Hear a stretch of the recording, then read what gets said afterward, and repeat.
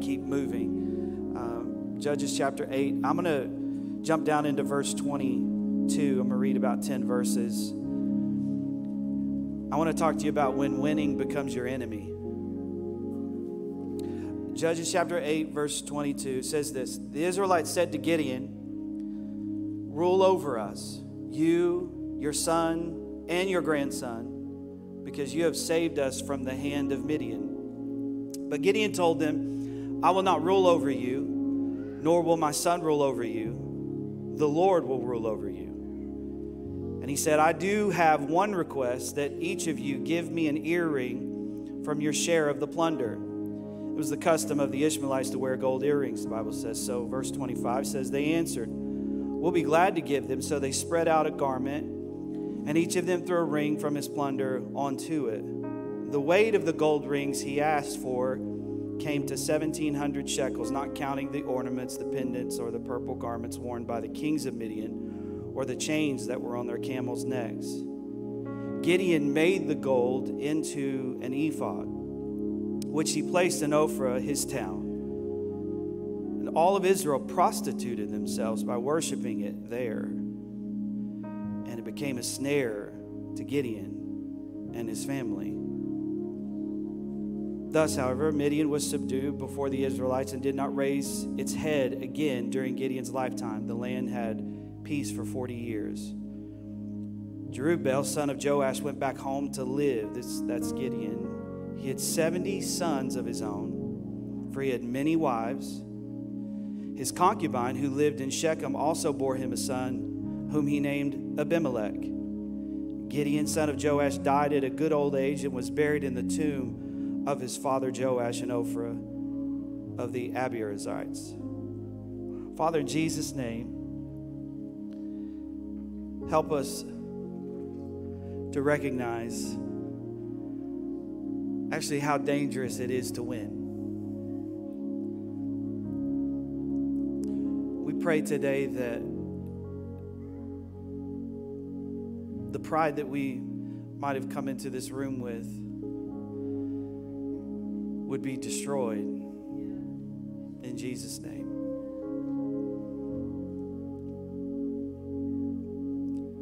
We don't want to fall.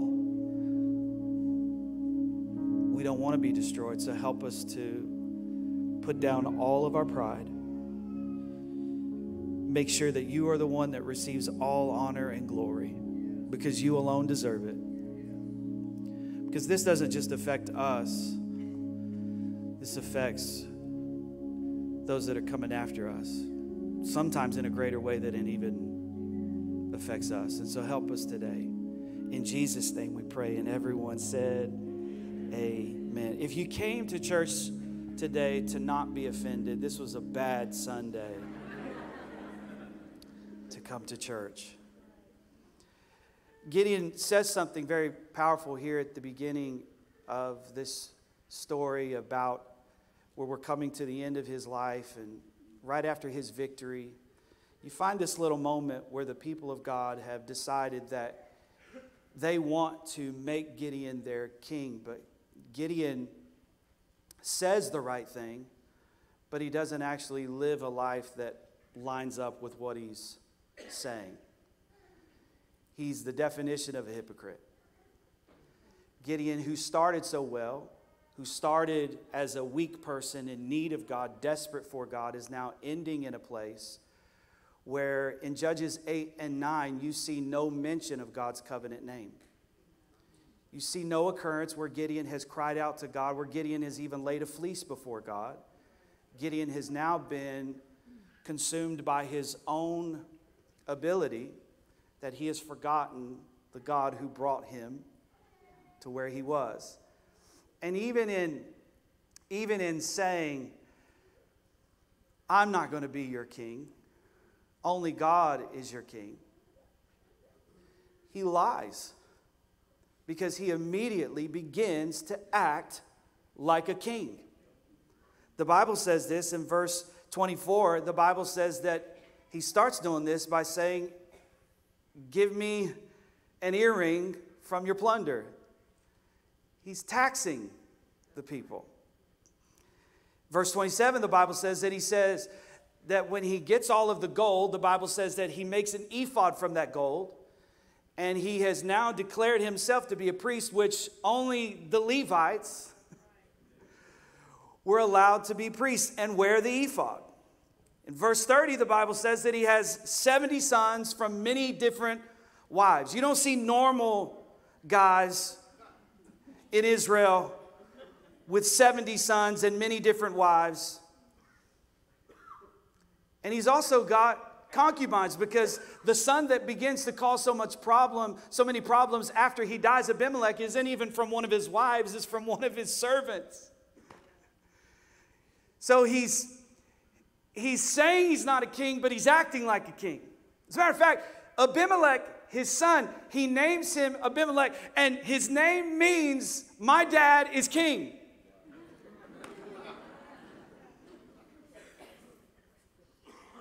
So it's like, I'm not your king, but I'm going to live like I'm your king.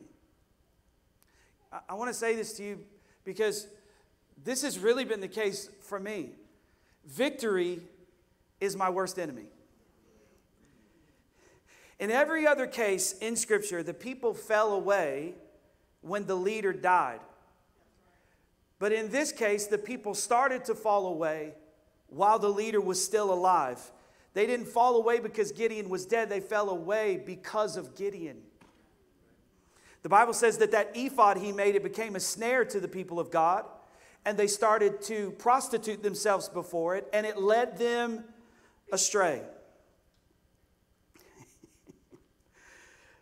One of our biggest problems with obeying God is that obeying God works. Right? And here's the problem. It will make you prosper. But who you become while you are prospering is what God is interested in. And most people don't fail the test of adversity. They fail the test of prosperity. Deuteronomy chapter 8 verses 10 through 14 say this. It says, when you have eaten and are satisfied, praise the Lord your God for the good of the land that he has given to you. Be careful that you do not forget the Lord your God, failing to observe his commandments, his laws, and his decrees that I'm giving you this day. Otherwise, when you eat and are satisfied, when you build fine houses and settle down, and when your herds and flocks grow large and your silver and gold increase, and all you have is multiplied, then your heart will become proud, and you will forget the Lord your God who brought you out of the land of Egypt, out of the land of slavery. He said, your biggest test is not going to be Egypt, because Egypt actually brings out the best in you. Egypt actually brings out that part of you that becomes desperate for God. The best version of Israel was not when they had judges ruling them. The best version of Israel is when they were in that place where they had disobeyed God and were suffering the consequences of their disobedience, and they became desperate for God. That was the best version of Israel. And sometimes the best version of us is the desperate version, not the prospering version. The New Testament, Paul would put it this way. He said, I had this thorn in the flesh. And I asked God to remove it from me 3 different times. And every time God said no. You know what his reply to me was? He said, Paul, my strength is made perfect in your weakness. In other words, God was saying to Paul, I'd love to take it away from you, but I've never seen you cry. I've never seen you cry like this. I've never seen you pray like this. I've never seen you this thirsty. I've never seen you this hungry. And God knows that for some of us, our biggest issue is not can we make it through our trials. Our biggest issue is who we become when we prosper. So Paul said, in order to keep me from getting a big head, my goodness. This is a tough message to preach in America, because American culture sets us up to believe that life is about the accumulation of things and wealth and status and degree and pedigree. But God's kingdom is completely opposite of that. God says, if you want to be great in my kingdom, you have to be the least. Actually, if you want to be great in my kingdom, you have to consider yourself as the servant of all people and not the leader of all people. And Gideon, who was at first the servant of all the people, became the leader of all the people. And this was his downfall. This was his downfall. Luke chapter 14, Jesus put it this way. He said a certain master was going to have a dinner. And he invited a bunch of people to the dinner. And when the time for the dinner came, they said, hey, everybody, come on, it's time to eat. And the people that he had invited said stuff like this. They said, man, listen, I just bought a house. I can't make it. I'd love to come to the dinner, but I just got 5 new oxen. And I got to check on them, make sure everything's good with them. Another group of people said, I'd love to come to the banquet, but I just got married. And so the Bible says that the master grew angry with those who made excuses for why they couldn't come. And he said, I want you to go out and I want you to find desperate people. I want you to go find poor people, lame people, broken people, hurting people. And I want you to tell the people who got the original invitation, the invitation is closed. This is why desperate is where you should remain as a child of God. Because God will walk right by talent to desperate. God will bypass your money and he will walk right to somebody who's broke. Why? Because God is interested in people who are interested in him. God is interested in using people that are interested in giving their life to him. Now, it's funny, isn't it? It's funny how we can get to this place because it's like we forget so quickly. It's so weird, these stories of how it's like 18 years. How do you forget in 40 years? How do you forget in 40 years? And the Bible says they would after the leader would die, they would forget God. They would just forget God. How do you forget? You forget because nobody's reminding you. You forget because you stop telling the stories. You forget that what used to be a miracle for you is now normal for you. And you are living in a miracle and you are acting like it's normal. And some of us just need to get the gratitude back that says, God, I don't deserve any of this stuff I have. If you never do another thing for me, you have already done too much for me. I want to be like that leper who in Luke 17, the Bible says that Jesus spoke and he healed 10 lepers, but the Bible says only one of them returned. And it's about the same percentage in the church, isn't it? Of people who are walking in the blessing of God, but people who actually turn back around and say thank you to God. About 1 in 10.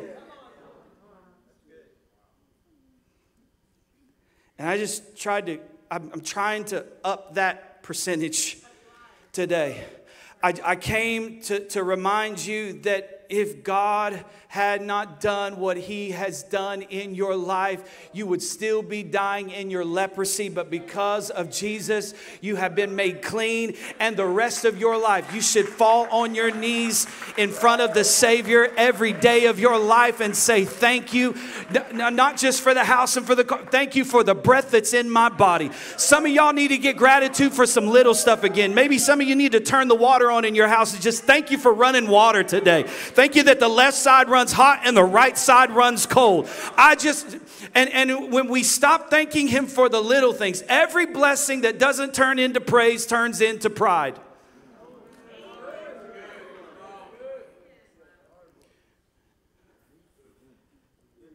But Gideon didn't start like this. Gideon didn't start like this. In Revelation, you see this all through Scripture. You're seeing it in Judges. You're seeing it in the New Testament as Jesus is teaching. You're seeing it as the disciples or the apostles address the church. You're seeing it in the book of Revelation where Jesus is like, hey, I've got this thing against you. You're doing all of these things, but you have walked away from your first love. He's not desperate for me anymore. You're not acknowledging me anymore. And here's the danger, is that you always need a crisis to stay committed. So many of us are like, why is my life in crisis? Oh, it's because you need one. Because if you didn't have one, you wouldn't be in church.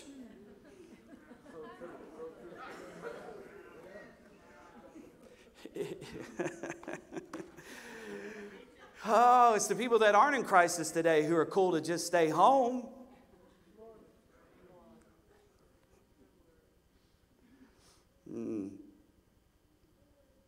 I don't need God. I mean, they stream it. I'll just catch it on Tuesday. I'll just fit it into my schedule somehow. And somehow the God who gave us the breath in our body has to fit himself in our schedule.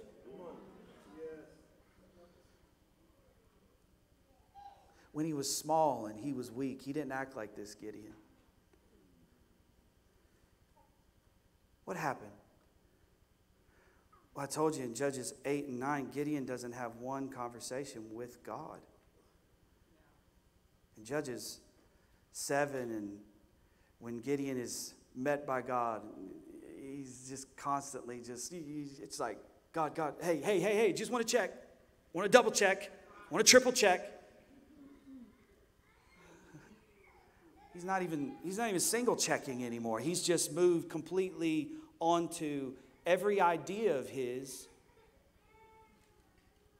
must be God, because after all, look how God is blessing me and prospering me and using me. And I think if we're not careful, we'll misunderstand God blessing us and using us as God's approval of us. Like Moses thought that because water flowed from the rock that God was okay with him. He found out a few verses later God was not okay with what he did. And sometimes you can assume because the water's still on that God's okay.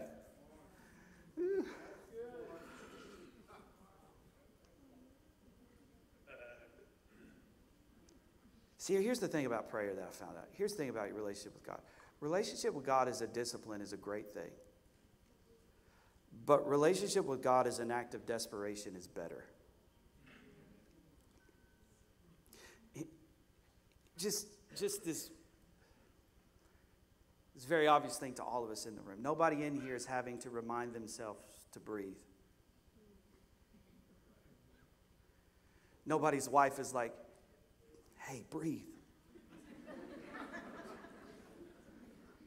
But a lot of us have to be reminded to go to the gym. Go to the gym. That's an act of discipline. Breathing is an act of desperation. You don't have to be reminded to breathe, because your body craves oxygen. So this is why the psalmist said, he said in Psalm 42, 1-2, he said, as the deer longs for streams of water, so I long for you. I thirst for God, the living God. When can I go and stand before him? And most of us right now are not asking the question, when can I get in his presence? We're asking the question, when can I get out of this room? How much longer? And you're in the first service and you know it has to end. And you're wondering, will this ever end?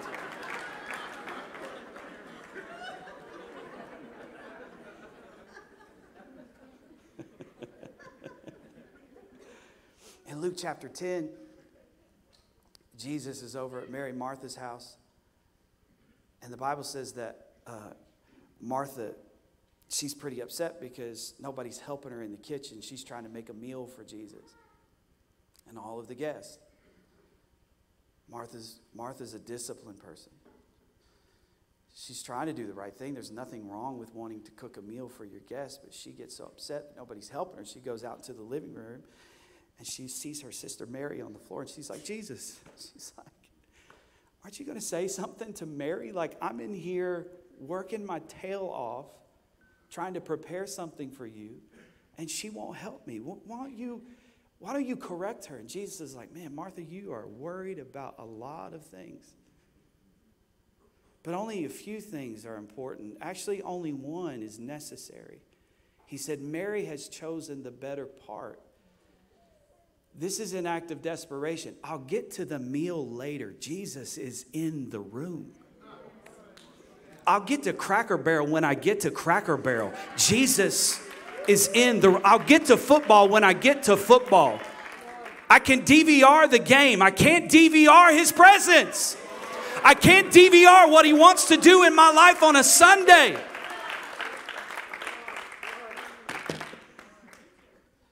So what happens to him? Because he's not desperate anymore and he's not weak anymore, and now he's strong. I'll give you just a few things that happen as we begin to lose our desperation. Watch what he does. What he doesn't do is actually a clearer picture, because what he doesn't do is not only is he not consulting with God anymore, he's not consulting with anybody.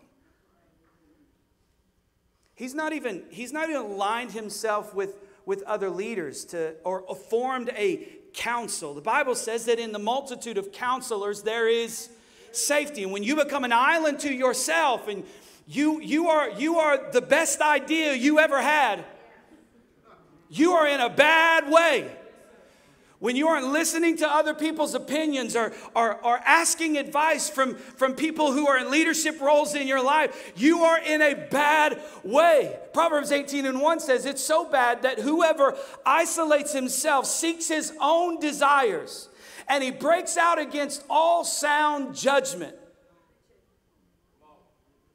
I just need some time alone with the Lord. Sometimes that's an excuse to isolate yourself from advice, from counsel, from wisdom. A lot of people don't come to church because they just don't want to hear advice and wisdom. And if they do go to a church, it's a church that's going to tell them everything they want to hear. That's why the Bible says at the end of time, you're going to have to look around and realize that people have itching ears. They're actually going to pay people to tell them what they want to hear. Aren't you thankful you go to a church where the pastor doesn't care what you want to hear? Oh, I love it. I didn't consult with you to see what you wanted to hear today. Hey, let me put in a survey and see what everybody wants to hear. Oh, my goodness. But you know what? I do have leaders that are going to listen to this message in my life and will call me out. Y'all, we have a presbyter. His name's Brian Green. And Brian Green will call me every now and then and be like, who do you think you are?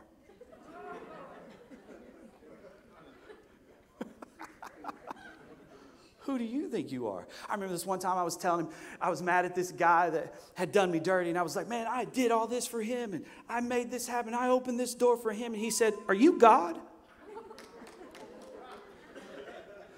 I said, no. He goes, well, you're talking like you're God, because you said, I did this and I opened this door and I made this happen.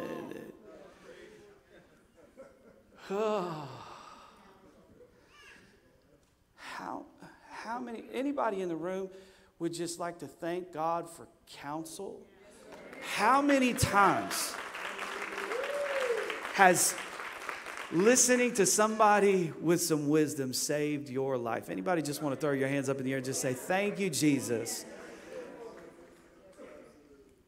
He's not asking anybody for help. Just running around isolated all by himself.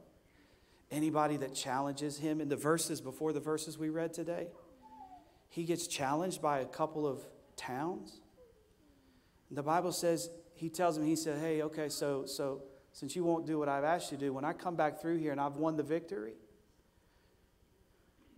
he's like, I'm going to torture you with briars and with thistles.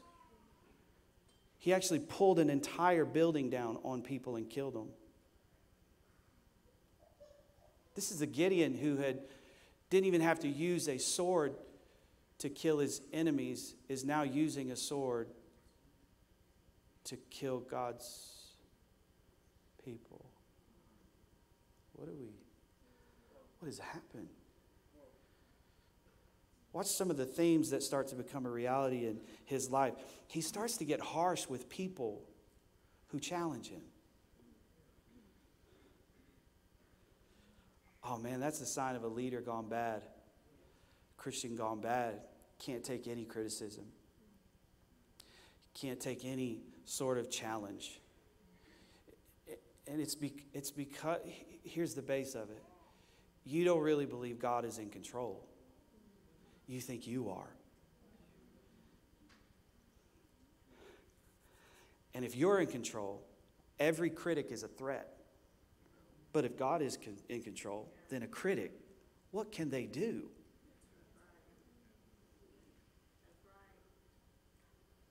What can they do? He's harsh. I mean, he's not just harsh. He's killing people, defending his self. He's constantly worried about defending his name because it's not about God anymore, it's about him. In Luke 9, the disciples get mad because they go into this Samaritan town and they're like, hey, Jesus is coming through. Will you guys let us stay the night here and rest here and feed us here? Very similar to what Gideon asked of the people of Succoth. What a weird town. Where are you from, Succoth? Yeah, that's just rough. Oh, man, I'm moving. I don't know about you, but if my city's name is Succoth, I'm out of there. But this is very similar to what Gideon did. They wouldn't give him and his men bread, and so he promised them. He said, when I come back through, I'm going to kill everybody. I'm going to take you out. In Luke 9, Jesus' disciples, they go in Samaria, and they're like, hey, Jesus is coming. Will you feed us? Will you house us? And they're like, no. And they go back to Jesus, and they're like, hey, Jesus, they said no. They're not going to give you a place to sleep. They're not going to give us any food. Hey, do you want us to call down fire from heaven? Kill everybody in the town? When you read it, there's like an excitement to how they say it. It's like, do you want us to just start killing people for you, Jesus? And he's like, bro, you don't even know what spirit you are of. I didn't come to destroy men's lives, but to save them. You ever met anybody who has to tell everybody when they do the right thing? Like they could have done the wrong thing, but they posted it on social media that they did the right thing? This is a sign that you are disconnecting, because now you're worried about your reputation. Now you're starting to worry so much about how people perceive you. And you have to let it be known that you did the right thing. They were in the wrong. But I was. Could I just suggest to you that if you posted every time you were wrong versus every time you were right, you would have a whole lot more wrong posts than right posts. So if we're not going to post our bad days,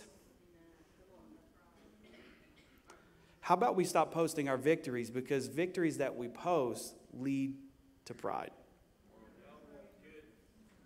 Victories that everybody else has to know about, it leads to pride. Oh, man. Materialism. He's like, I don't want to be your king, but pay me a tax. Hold up.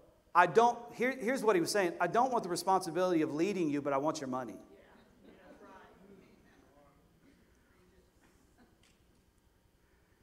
Be like me saying, I want to pastor these people, but I don't want to preach to them and lead them. I don't want to prepare messages. I don't want to do any of that stuff. I don't want to pray for sick people. But pay me from their tithe. What are we talking about? Like, I don't want to lead you, but give me money? Gideon, what in the world has gotten into you? He takes the money, he creates this ephod made of gold. The people start to worship it because in reality they're worshiping him. How quickly do they forget that how prone they are to worship things made of gold? And you and I are here today, we're like, I would never bow down to a golden statue. You do every single week. Is called the dollar bill. You build your life around it. You build your family around it. You make decisions because of it. You literally bow to it every single week. Oh, man. I told you you shouldn't have came today if you didn't want to be offended. It's easy if you're at home right now because you'd be like, oh, the internet stopped working. Oh,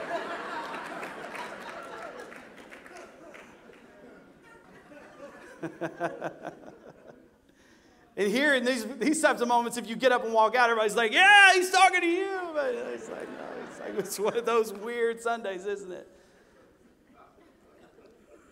It's tough, but we have to examine ourselves every now and then because, man, so much of our Christian life is focused on getting the victory. But here's the issue. When you get the win, who are you becoming?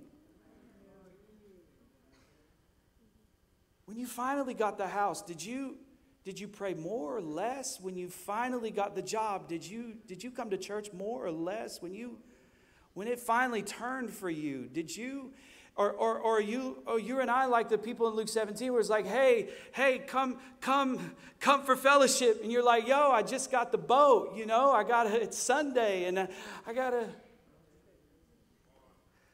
I just bought a house, I gotta take care of the house. And the master's like, well, who gave you the house?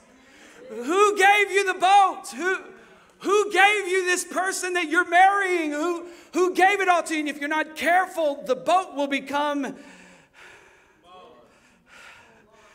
your downfall. If you're not careful, the car will become your downfall. If you're not careful, the house will become your downfall, because your greatest test is not your trial. Your greatest test is your blessing. What are you going to do when God gives you what you ask for? See, the thing you need to be most afraid of is not God saying no to your prayers. The thing that you should be afraid of is God saying yes to your prayers. Because who would you become if He gave you everything you asked for? Paul's like, there was a prayer he left unanswered and he said no to, because he knew what answering that prayer would do to me. How it would corrupt me, how it would cause me to my head would become too big and my heart would become full of pride. So he said no, because he knew what saying yes to that prayer would do to me. Wow.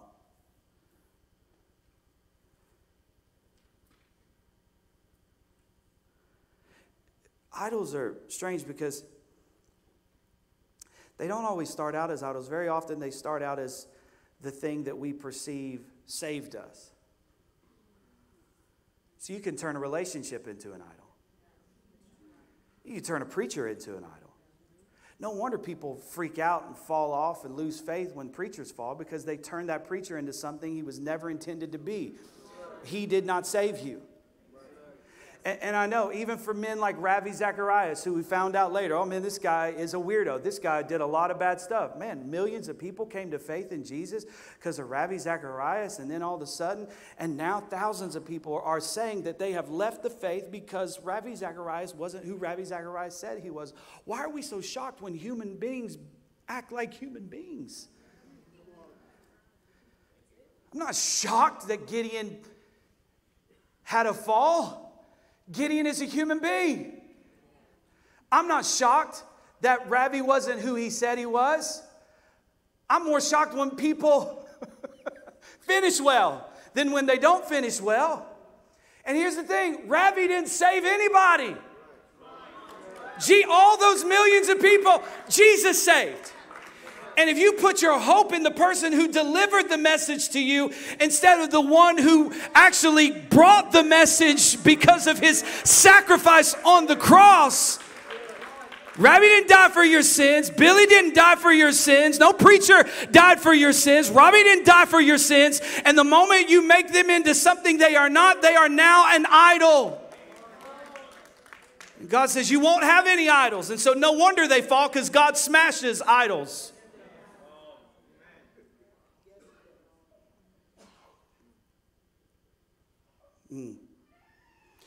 Here's the thing that the Bible is like repetitive about, but it seems like we refuse to get it. It's like God is not offended by your weaknesses. He's actually offended by your strengths. So here's the thing that we should do, and this is contrary to the world. The Bible teaches us that we should weep over our strengths. and boast in our weaknesses.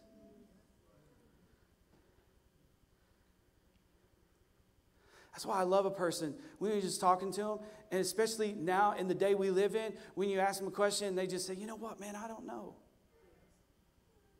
What a breath of fresh air it is to hear a human being in 2022 who has access to Google say, I don't know. Because all of us have become we've all become doctors. We're all politicians. We're all medical professionals. We're all business owners. We know what everybody should have done during the past 2.5 years. And it's like,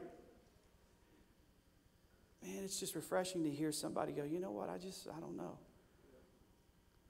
Sometimes people are like, Robbie, what do you think God's trying to, I don't know. I don't know. What's your opinion? It's not well informed, so I'd rather not even have one on this. I don't know.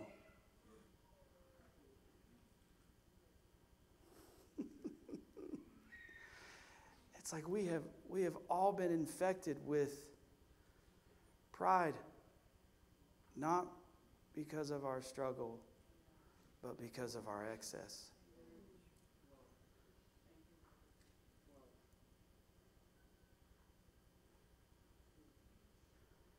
Proverbs 30, he writes this, he says in Proverbs 38:9, he says, give me neither poverty nor riches. He says, give me only my daily bread.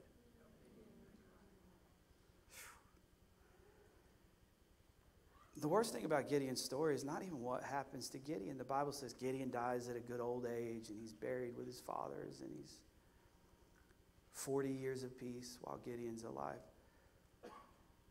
The biggest issue with how Gideon lived and finished his life was what happened to his children. Judges 9 is one of the most tragic books in the entire Bible. Gideon's son, Abimelech, because what you approve of in moderation, your kids will live out in excess. Gideon's like, I don't want to be king in name, but I'm going to be king in lifestyle. His son Abimelech comes along. He says, I want to be king in name. And he wants to be king so bad, the Bible says that he goes and he kills all 70 but one of his brothers, Jotham. Kills them all. And then he goes to the people of Shechem, where his mother was from. And he says, hey, I want to be king. And they make him king. And the Bible says that Jotham stands up on this hill and he rebukes them. He's like, all of your decision to align yourself with this pride and with this evil, this is going to come back on you. And this chapter is awful. Abimelech becomes the oppressor. He becomes what the Philistines and the Midianites were to the people of God. He's now the oppressor. Sometimes the greatest battles you fight are not on the outside of you. They're inside of you. Their greatest enemy was not outside of them now. Their greatest enemy was inside of them. And the Bible says that Abimelech, he gets so angry with the people of Shechem that he goes up one day and they escape into this tower, and he decides that he's going to cut these logs down, and he props them up against the tower and he sets it on fire. And that day 1,000 men and women die in Shechem. But then he goes to another town and he tries to do it again. And this time, the Bible says that a woman drops a millstone from the tower and it hits Abimelech in the head. And Abimelech is so full of pride, he says to his servant, he says, will you just kill me because I don't want to go down as the one who died from some random rock, from some woman falling on his head. Isn't it an amazing thing about God's justice? It may seem delayed, but it's never delayed. It's really always on time, and it is thorough. Jotham says, y'all are going to pay for this. Abimelech kills 1,000 people in Shechem. Shechem is the group of people that made Abimelech king. And then he says Abimelech's going to pay for it. And Abimelech gets a rando stone dropped on his head. Do you remember at the beginning of Judges when we were talking about the woman who would kill the man in her tent? I just love the book of Judges because a bunch of women are just taking out bad guys all through this book. It's a challenge, isn't it? It's a challenge, isn't it, to not allow the blessing to become pride. And one of the worst things we can do, not just to ourselves, but to the next generation, is allow that to happen in our lives.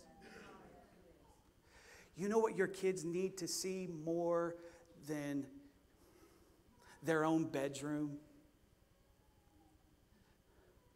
You know what your kids need more than a bunch of presents for Christmas that you go into debt for? And you keep running up the Amex, but they keep having good Christmases, and all the while your marriage is suffering because we don't want to. Do you know what your kids need more than a big house, a fancy car, fancy lifestyle, a vacation to Disney World? Do you know what they need more? They need to see a mom and dad on their face before the Lord saying, we've got nothing if it's not for you. We're hopeless. We are helpless. We are useless. We are lost without you, Jesus. Oh man, by all means, go to Disney, build the big house, but don't you ever let it become a source of pride in your life, because just as quick as you got it, just as quick as Gideon got the victory in his life changed for the good, it all came tumbling down because of pride. Pride, the Bible says, goes before destruction, and a haughty spirit before a fall.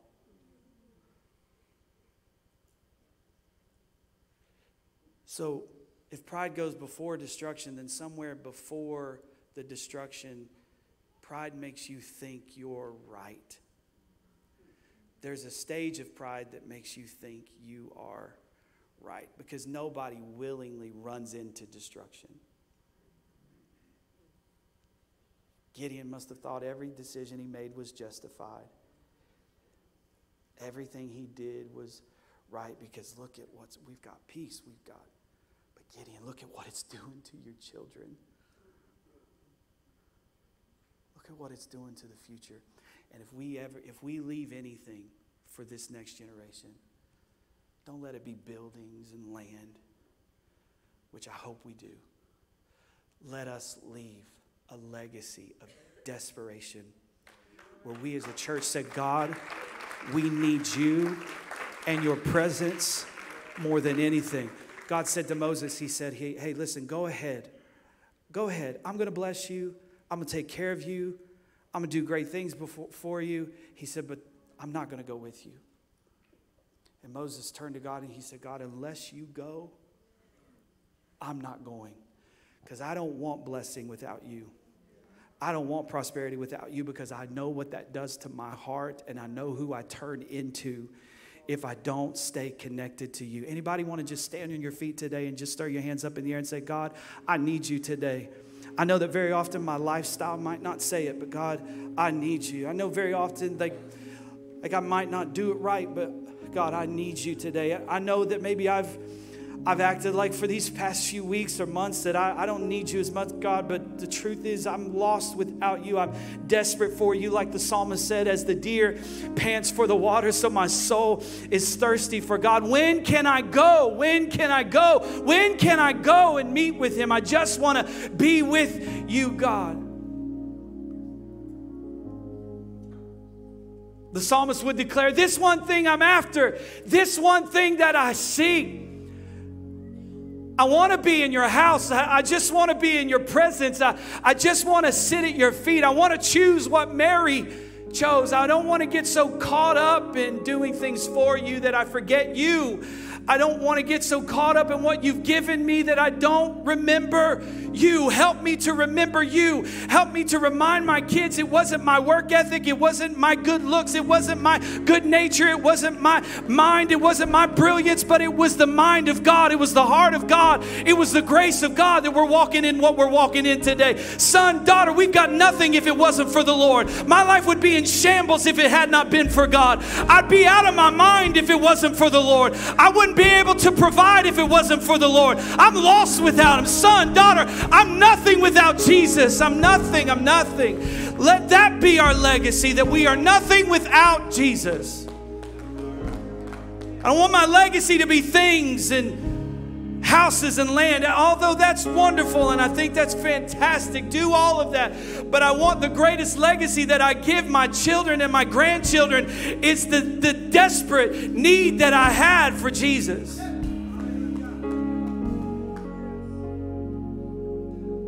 So, Father, thank you. Even though it's difficult sometimes, thank you for reminding us that every blessing that we do not turn into praise turns into pride.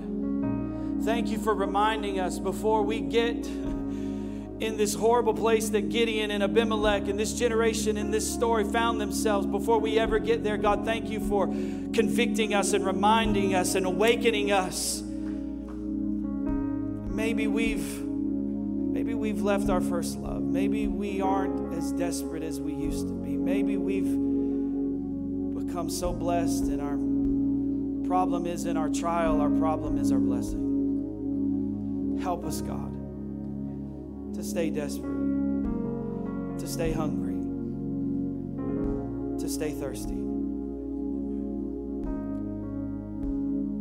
That's why in the New Testament we read over and over that the Holy Spirit would fill and fill again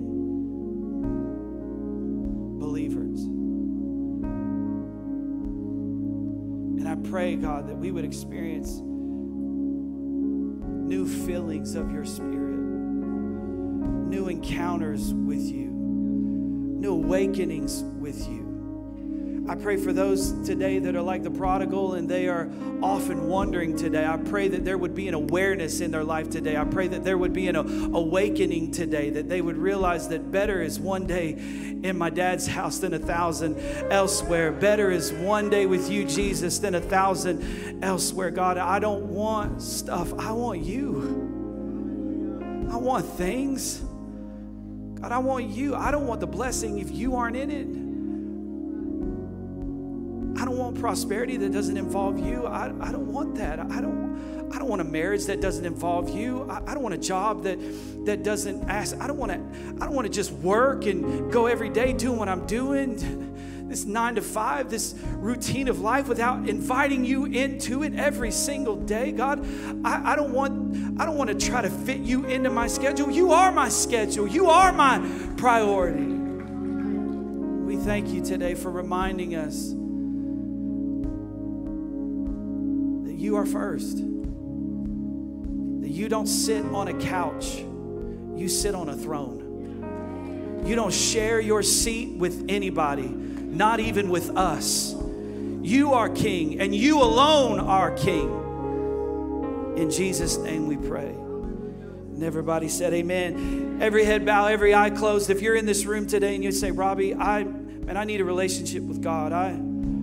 Maybe you're here today and you've never given your life to Jesus and you need forgiveness of your sins and you need to become a new creature in Christ. You need for the old to pass away and the new to come in your life.